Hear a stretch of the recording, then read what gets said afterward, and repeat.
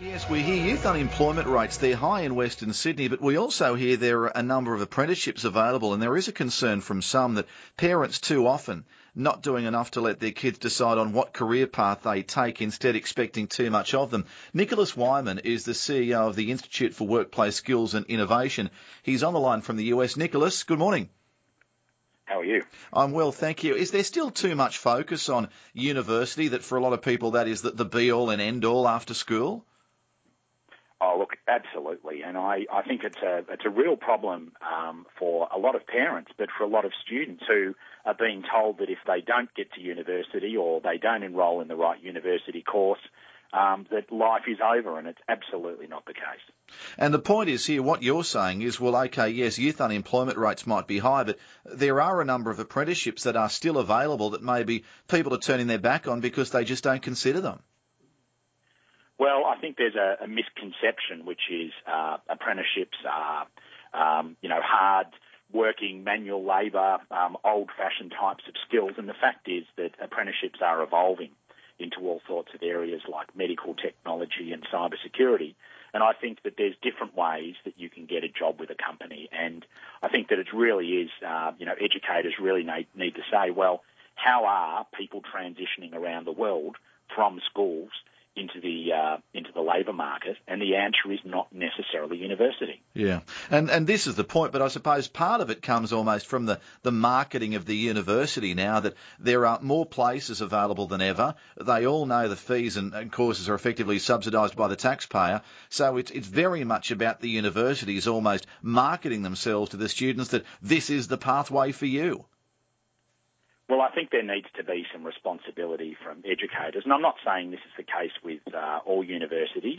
I think that some are recognising the change and really working in partnerships, and of course there are some occupations that absolutely require a university qualification. But for people who aren't quite sure, not quite sure what it is they want to do, to simply go and enrol in a university course, accrue an enormous amount of debt, possibly drop out along the way. Yes.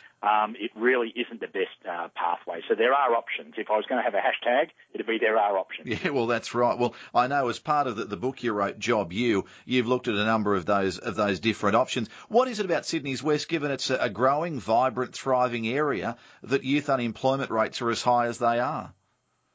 Well, I think it actually goes back to high school.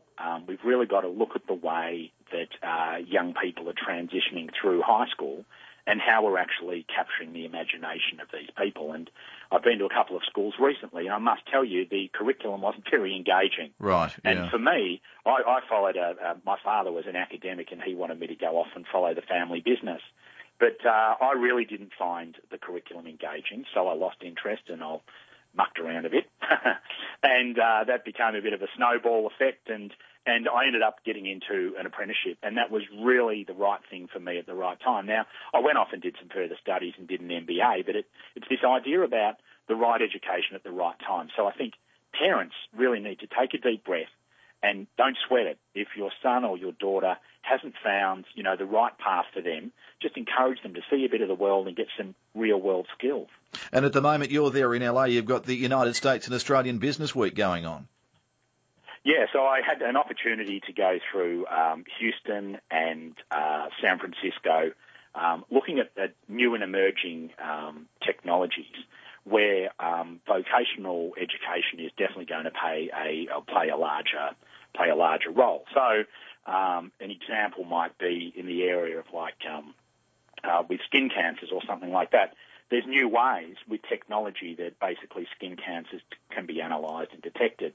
But the question is, what qualification is the person administering that test going to require? Yeah, right. Are they going to require a university qualification, or is this more a medical technologist? So, in the US, there's companies like Google where 30% of Google's new hires are not going through, coming from university pathways. Yeah, which highlights what you're saying. Well, look, we'll chat again. Your book is Job You, and that's Nicholas Wyman, Chief Executive of the Institute for Workplace Skills and Innovation.